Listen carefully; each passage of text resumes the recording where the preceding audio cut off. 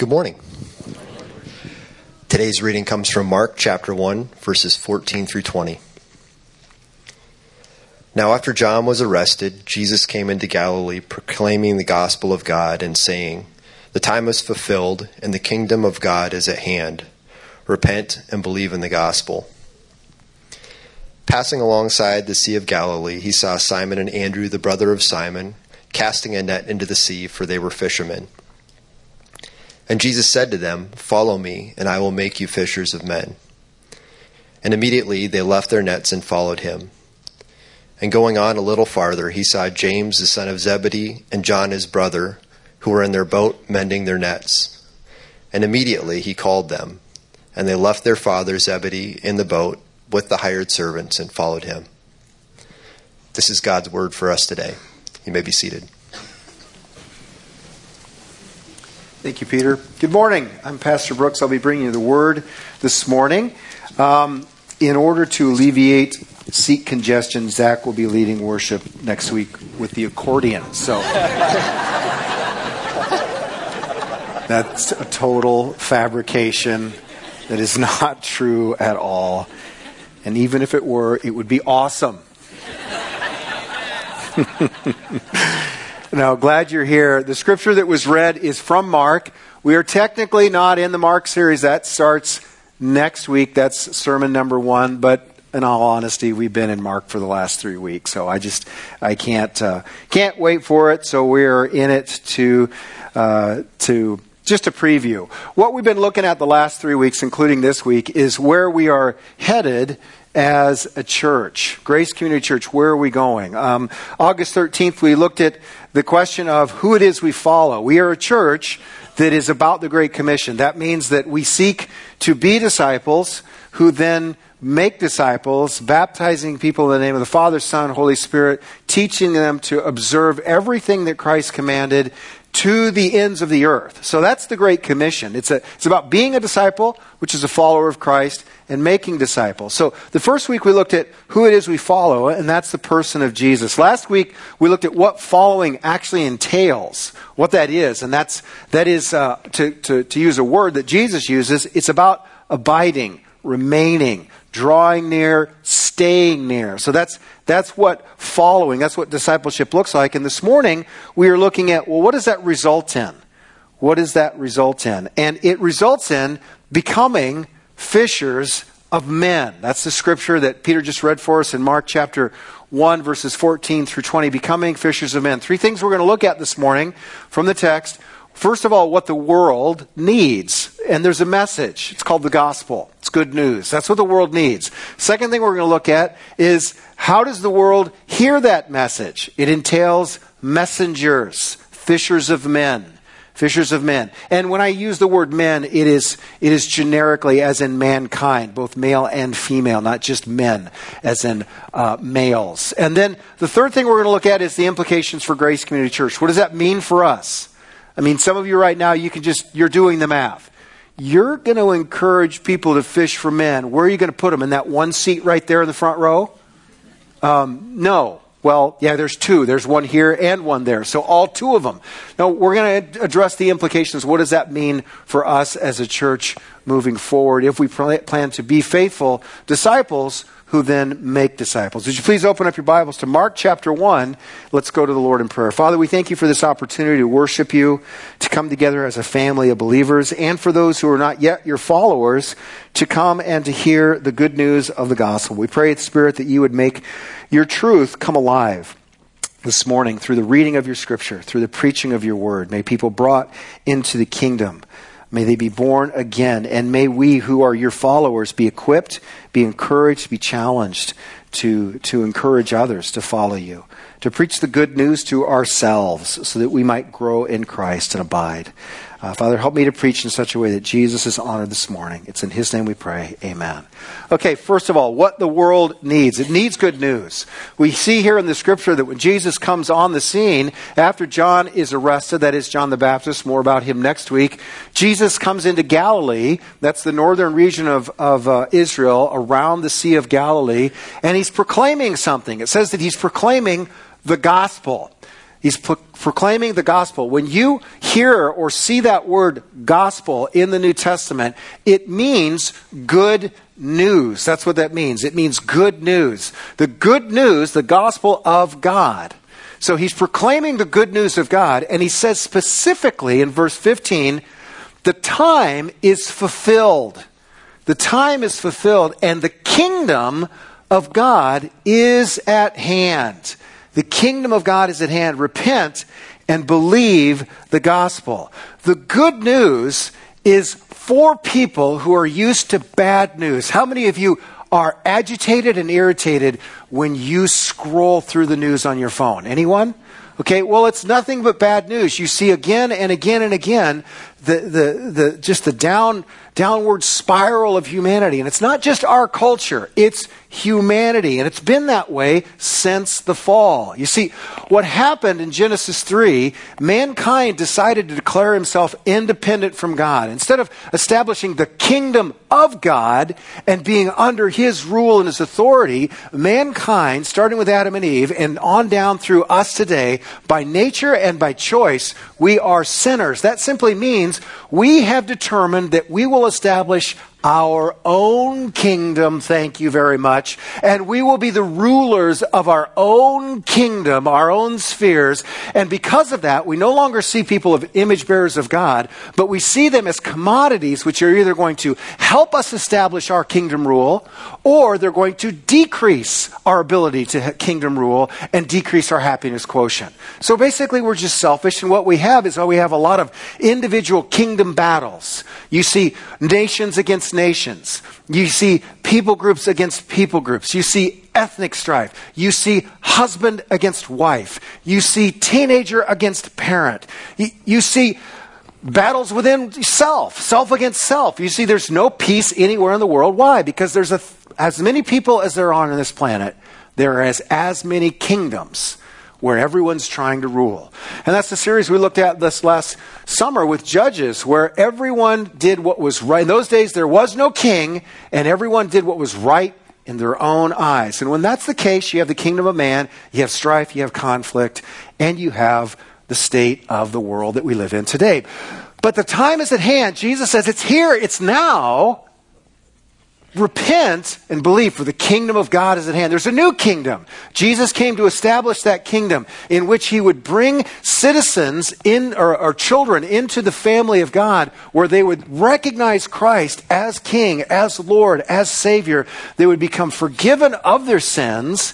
They would receive him as Savior, receive a pardon for their sins, but also receive the implanting of the Holy Spirit, where now people that follow Christ, who have been given the Spirit, have the ability and the power to live as he has called us to live. As image bearers who see the Father not as a vending machine to get stuff from, but someone that we have an intimate relationship with.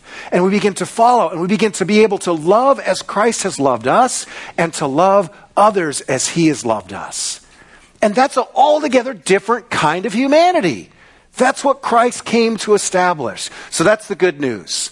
That's the good news. It's so much more than, hey, when you get run over by a bus or die of old age in your 90s, then you get to go to heaven. Well, yeah, there's that too. But establishing the kingdom of God means that we follow him here and now, and he makes us altogether different kinds of people. That's the good news. That's the good news. That's the message. That's the invitation. So that's what the world needs. How does Jesus intend for the world to hear? We hear in the scriptures here, passing alongside the Sea of Galilee, he saw Simon and Andrew, the brother of Simon, casting a net into the sea, for they were fishermen. And Jesus said to them, follow me, and I will make you become fishers of men. And immediately they left their nets and they followed him. Okay, now, I said this a couple weeks ago, but probably at least half of you weren't here.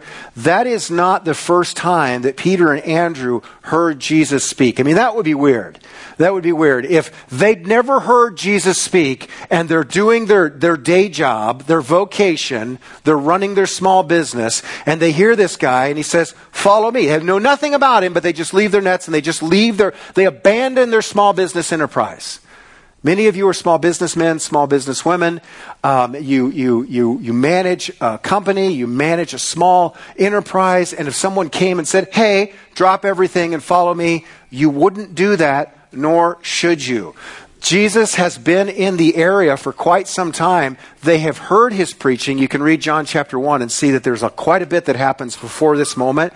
But they know who Jesus is. They know the message. They recognize him as the Messiah, even though they don't know what that means. And now he says, follow me, follow me. And what does Jesus plan to do? He says, follow me and I will make you what?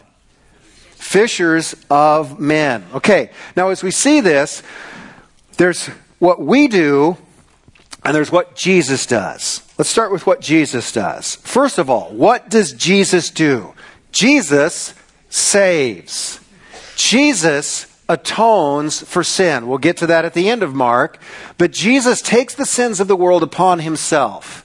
He atones for sin. He conquers sin. He conquers death by his death, burial, and resurrection. Not only that, he achieves the righteous requirements of God by fulfilling the law. He does all of that. We are totally passive in all of this, in what he does.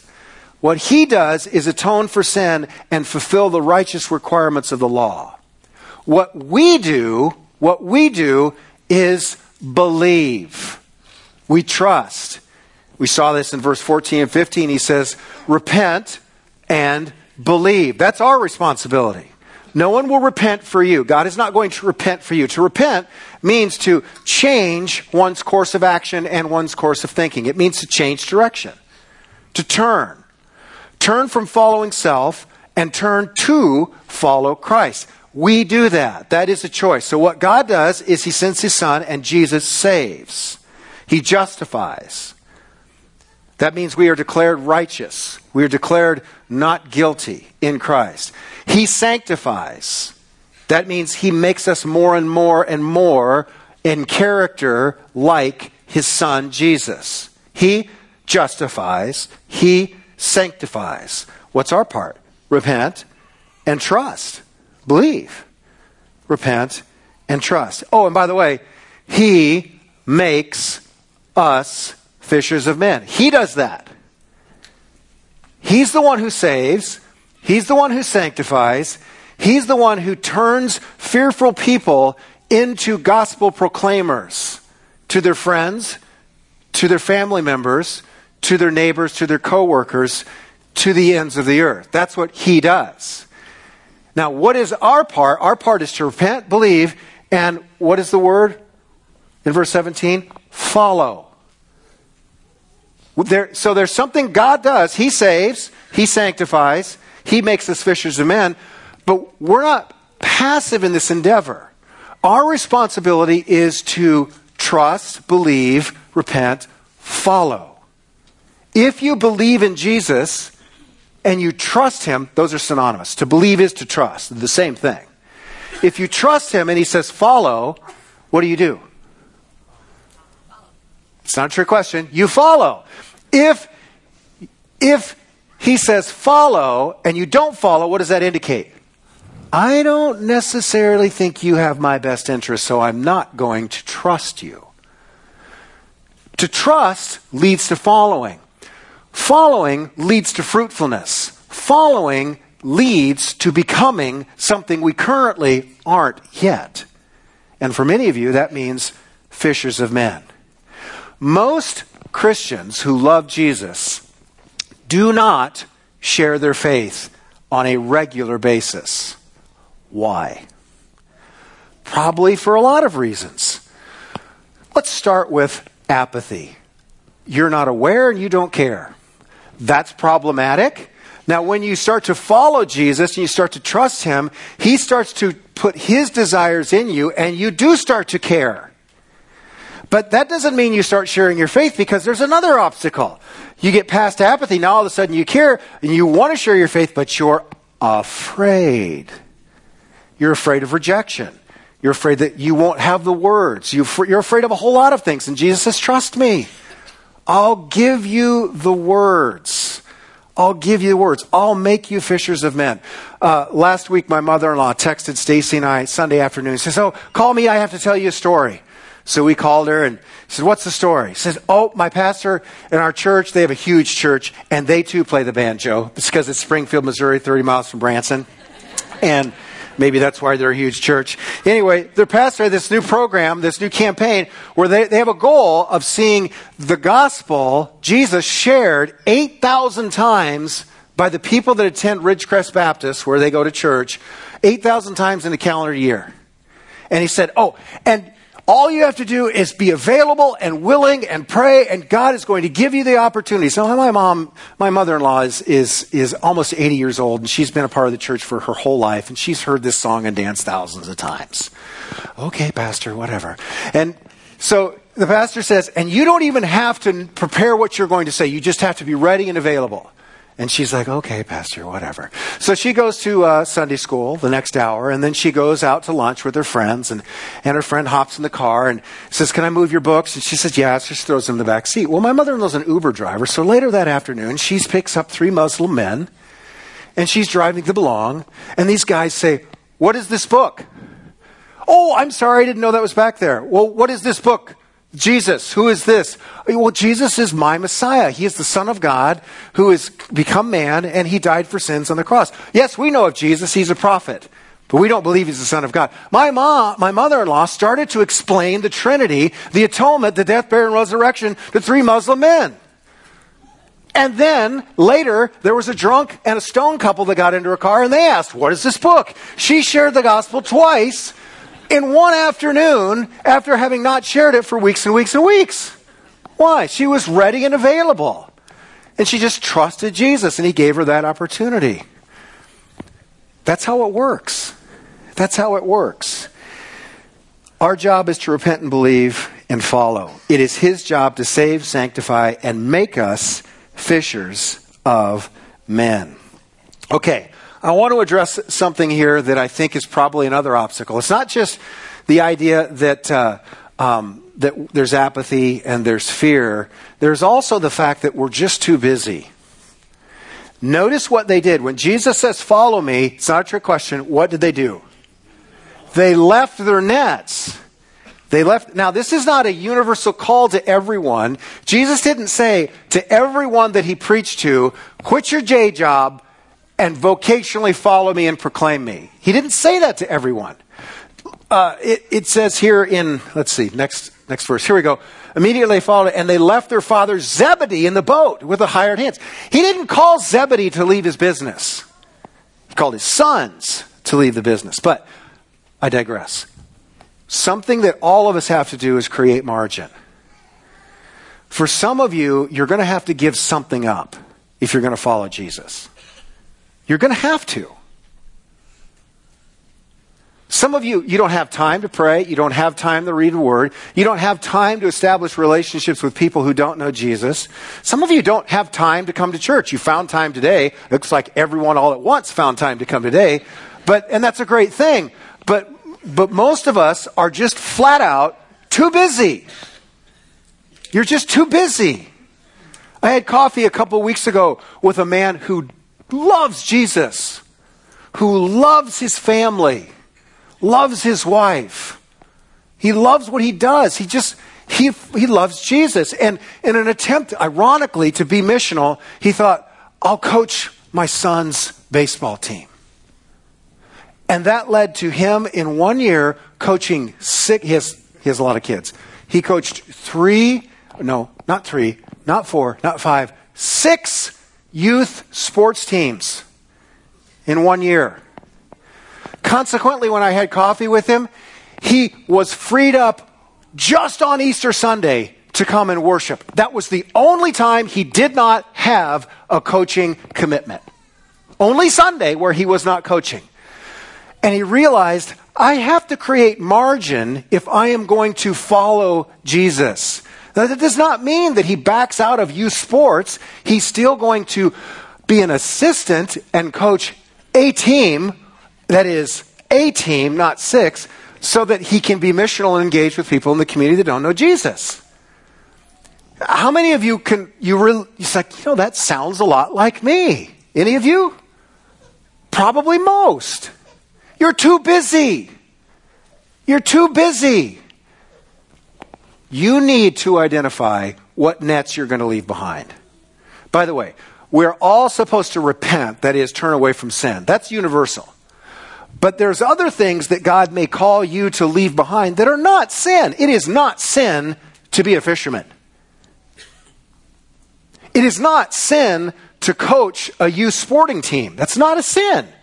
If you're coaching 6, you might want to do the math and figure out you probably need to make margin in your life. And if you go to the Holy Spirit and you say, Spirit, show me how I can create margin. What do I need to leave behind? Do I need to watch less TV? Do I need to be involved in less? Am I working too much? I don't know. The Holy Spirit He's totally capable to bring to mind whatever it is you need to leave behind. So, that's what we do. That's what He does. How will they hear? Through messengers. Normal, everyday people. Some of you will become vocational, like me. When I started coming to Grace Community Church in 1988, I was a college student, and I had no intention of becoming a pastor. After I became a Christian, I didn't think that I was qualified to be a pastor because I'd never been to seminary. I assumed that the natural course that I would go on and I would teach science in high school and I would coach wrestling. And I did for a few years. But I felt called to ministry, so I left those nets. Some of you will be called to that. Others of you will not be called to vocational ministry, but you will nonetheless fish for men and women wherever God has you. That's how it works. How will they hear? God will make us, you and me, us corporately, and us as individuals, fishers of men. Implications for our church. What does this mean? It means that, first of all, our focus is on training one another to be and make disciples. Okay. I am thrilled that all of you are here. But a metric for success in a local church is not how many people pack in on Sunday morning. Why? Because you can be totally passive observers on a Sunday morning. I'm not discounting the importance of corporate worship. I wouldn't be here if it were not important. However, a church can become very large and very shallow if all that happens in the body of Christ are people come and they stomp their foot as the banjo plays, and they laugh at all the right times in the sermon and cry at all the right times in the sermon and feel convicted. People even say, oh, I just love it to be convicted. Conviction is great, but if it doesn't lead to change and obedience, it's utterly worthless. So the goal, the metric, is not the number of people. The goal, the metric for success, is are people obeying Christ. Jesus says to make disciples of all nations, baptizing them in the name of the Father, Son, and Holy Spirit, and teaching them to obey, not understand, obey everything that He commands. What does that entail? It means that we become like Jesus in our character. If Brooks never grows in gentleness, humility, patience, kindness, and all of the virtues of Christ, if I'm the same knucklehead that I was when I was 21 years old and I haven't changed, that is not success. But if I become more and more like Christ in my character, that's what it looks like. And the same is true for all of you. Now, what happens when the people of God, become more like Jesus? What happens to your relationships? What happens to your marriage? They become sweet. They become savory. They become wholesome. There's a purifying element. What happens in the workplace? God uses you as salt and light when you become more like Him. That's when our character changes. But there's something else. We have to focus on training one another to be like Jesus, but also to make disciples. This also means that we adopt not only His character, we don't just become like Him, but we adopt His agenda. His agenda is to see the people around us and the nations come to know Jesus.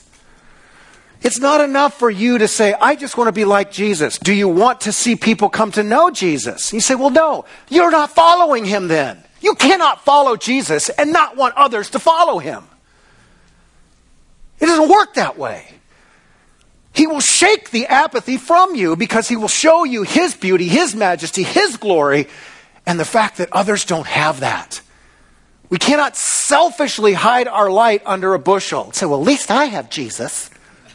Well, good for you. Does your neighbor know Christ? Well, I don't know my neighbor. There's a place to start. Well, I don't have time. Again, back to the nets in the margin. You see the issue?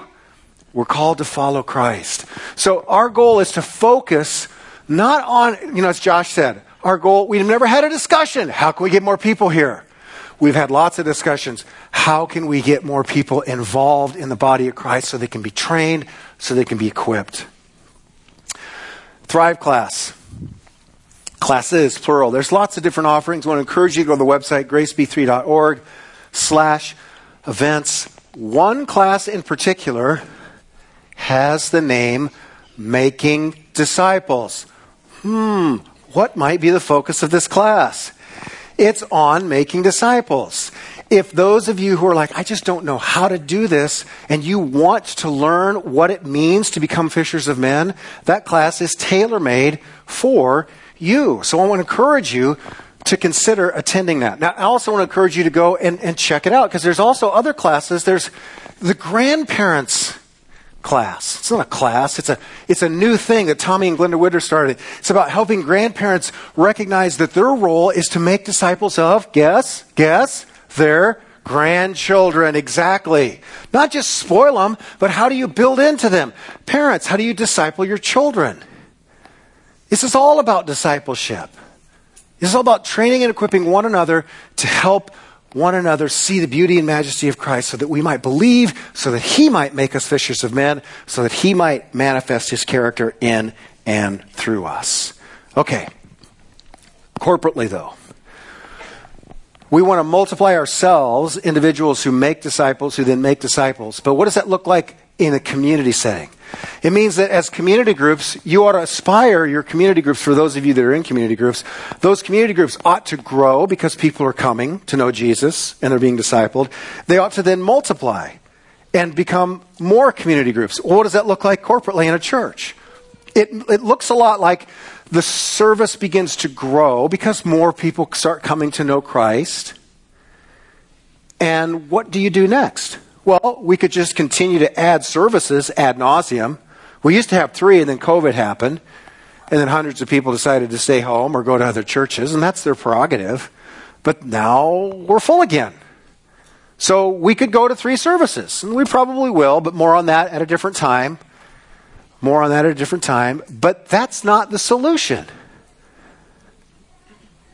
We are called to multiply congregations. It's called church planting. Peter Wagner, a missiologist, said planting new churches is the most effective evangelistic methodology known under heaven. End of story. Some fun facts. I like fun facts. Do you like fun facts? Let's look at some trivia here. In 1820, there was one church for every 820 people in this country at the time. That's not very many. And as the westward expansion started to move, there was a huge emphasis on planting churches in all the different church traditions and denominations. The goal is to have a Methodist church, a Presbyterian church, a Baptist church, a Catholic church in every frontier city. And so there was a church planting wave, so that by 1900 there was one church for every 450 people. That's pretty decent. If you go to downtown Iowa City, you'll notice that there are very, very old churches on every city block, usually 2 or 3. That was normal. By 2019, there were 3,500 churches that were planted. That means they opened their doors, brand new churches. You say, that sounds awesome. Yes, but at the same year, there were 4,000 that closed their doors. Now, that was all pre-COVID. COVID accelerated the closing of many, many churches. That trend started just after World War I. That means the decline in the number of churches. Why? Well, you know how people are, including pastors and denominations. Once the westward expansion ended and there were no more new cities, the churches are like, we already have a Baptist church in the area. We don't need another one. We've already got a Presbyterian church. We don't need another one. So there was now you start to, instead of reaching new people, now the church begins to take on a different flavor, and it's to placate the attenders. Instead of reaching the people in the community and reaching the people on the frontier, now it's about burying and baptizing and marrying and just maintaining. And if another church comes into town, the pastors and the congregation, they feel that is somewhat of a threat to their market share, if you will. That is utterly satanic and just flat out stupid. So what does that mean for today? It means that in North Liberty, I did a Google search. There are 11 churches. Now, I didn't say 11 churches that preach the Word of God. I said 11 churches. 11 churches. And in North Liberty, there's a population roughly of 20,800 and some. Do the math. That's one church for every 1,897 people. You can do math? Do you see the trend? That is why we have the honor, tongue-in-cheek, sarcasm coming, of being among the least biblically literate cities in the nation. American Bible Society and the Barna Group found the corridor area, that's from Waterloo to Iowa City, includes Cedar Rapids, it includes Iowa City, Coralville, North Liberty, 380 corridor, found them among the 5 least biblically literate cities in the United States of America. So what's the solution? Let me tell you what's not the solution. Add a third service at Grace. Now, that's not a bad thing. We're going to have to do that. But that doesn't solve the problem. What does solve the problem? More Bible teaching churches. That map represents where all of you live that come to this church. We have people that come from up north of Robbins. Brooklyn? That's insane. Far south of Wellman, Kelowna area. There's a 60-mile radius. Over the years, and I would say not necessarily intentionally. Well, 10 years ago, we intentionally planted the old brick. That's the purple dot there. We planted a church downtown. Accidentally, on purpose, because we kept talking about multiplying, that we wanted to be a movement and not a monument, that we valued church planting without any clue on how to actually do it. Since that time, we've helped a church get started in Belle Plaine. We helped launch River City Church in Riverside, Iowa. And we helped launch Jordan Creek Church in Solon. All very inefficiently, I might add. But those 3 churches are up and running. So what are we going to do moving forward? We've already discussed over the years that there is no more room on this site. We've tried to buy land from around us, and our neighbor won't budge, won't even sell us a piece of gravel. So that's not going to happen. But we have purchased land, Kansas Avenue. That's the little red dot there. Kansas Avenue, it's just on the east side of 380 off of Forever Green Road.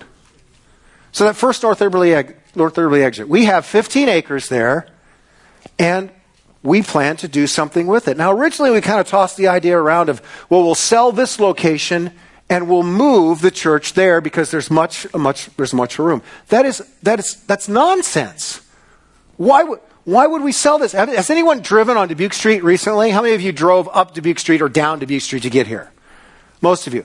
Have you noticed all of the fields, which used to be bean fields, which are now being developed, and they're making houses there, and there's a high school there, and they're going to build an elementary school there, and a junior high there? It makes no sense at all to sell this building, what makes more sense is to create two churches where there used to be one, so that this church can reach those people, and the other church on Kansas Avenue can continue to plant churches, not accidentally, but on purpose. For the glory of God, that Christ might be known, that there might be more than one church for every 1,897 people in North Liberty, but that there might be one church for every 450 people in Johnson County. I remember when Veritas came into town. Do you know what my flesh said? They're too close to us. Nonsense! Praise God for Veritas. Praise God for Parkview. Praise God for any Bible teaching church where the gospel of Jesus Christ and the good news is being going out to the masses. You should pray for those churches. They are not in competition for market share. We are fishers of men fishing for people that don't yet know Christ. That's the only reason a church exists. To plant churches. So we want to be a church that multiplies. We need to plant church. We want a movement. We do not want a monument. What is a monument? A monument is a monolithic church that just keeps getting bigger, where no one knows one another, and you can slip in and slip out and no one notices. Just like today. That's not a goal. It's not a measurement of success to see how many people can get here. What success looks like is when those individuals become disciples who make disciples who seek to obey and become fishers of men. So we need to plant churches so those of you with the gift of preaching and teaching can become preachers and teachers. Someday I'm going to get old. Never mind that. I am old. I'm going to get older. If I am not actively looking right now for who is going to replace me and train them up, I have no idea why I'm here. And that's why we're doing preaching cohorts. And that's why you see occasionally people that are preaching that are not me. You say, well, I don't like it when they preach. It doesn't matter what you like. I'm not running for mayor. I'm trying to train people to teach, to preach, and to fish for men. So that we can have not one, not two, not five, but we can have dozens of churches which are in this area and to the very ends of the earth. That's what it looks like. I'm getting a little bit excited. So, Dubuque Street. The current property is well located to minister to the community alongside Dubuque Street, which flows, by the way, It's like a river. It moves from North Liberty through Coralville into Iowa City. So this particular location is perfect for that community. Kansas Avenue is still perfect for this community as well, but because it's along Forever Green and 380, it has access to the corridor, which lends itself to minister to and help those of you who drive further away to plant new churches. I'm so pumped that there is a group from Amana. How many of you are from the Amana area and you attend that fellowship occasionally? So look around. You see those hands? They are almost ready to start their own congregation. Praise God. But why not the other areas? There is no why not. They should have churches too. And that's our aspiration. That's our desire. That's our desire. And that's where we're headed. So, where do we start? First of all, make a choice. Make a choice to make margins so that you can abide in Christ. It begins with repenting and believing. Trust Jesus yourself. Begin to follow him. Become a follower instead of a fan. You know what a fan does? Attends and cheers. A follower is someone who gets in the fray, abides, leaves their nets, becomes equipped, shares their faith. It's like my mother-in-law. All you have to do is be available and ready and say, okay, how do you want to use me? He'll use you. Pray for your church. Some of you are visiting Grace Community Church is not your church. Whatever church is your church, pray for your church. Or maybe Grace Community Church should become your church. Pray for your church. But then pray for the church. The church means all people of God who are preaching the gospel everywhere. Churches that are not your church, but they're in the community. Pray for them, that God might bless them and use them. Pray for the world. Your kids, your grandkids, your neighbors, your teammates, your fellow students, your co-workers, your neighbors, be they international or otherwise. Pray for the world. And then go fish for men. Go fish for men. Let's pray. Father, we thank you for your grace. We thank you for your mercy. Thank you that you, being a fisher of men, have fished for us. And you've called us to repent and you've called us to believe. Thank you that you have saved. And thank you that you are sanctifying. Lord, give us the courage to follow you, to abandon our nets, whatever those might be. Lord, and I pray that you would speak to hearts individually. That you would speak to hearts this morning and that you would help us to follow you. And that you would help us collectively to be a church that trains and equips. And Lord, a church that plants other churches. God, we are asking you to do a work in and through us that only you can do for your good, for your glory. And Lord, we just pray this, that Christ might be exalted. In Jesus' name we pray. Again, as we close every service, if you would like to be prayed for, you have a specific prayer request, we'd love to pray for you up front. God bless, go in grace. We'll see you next week.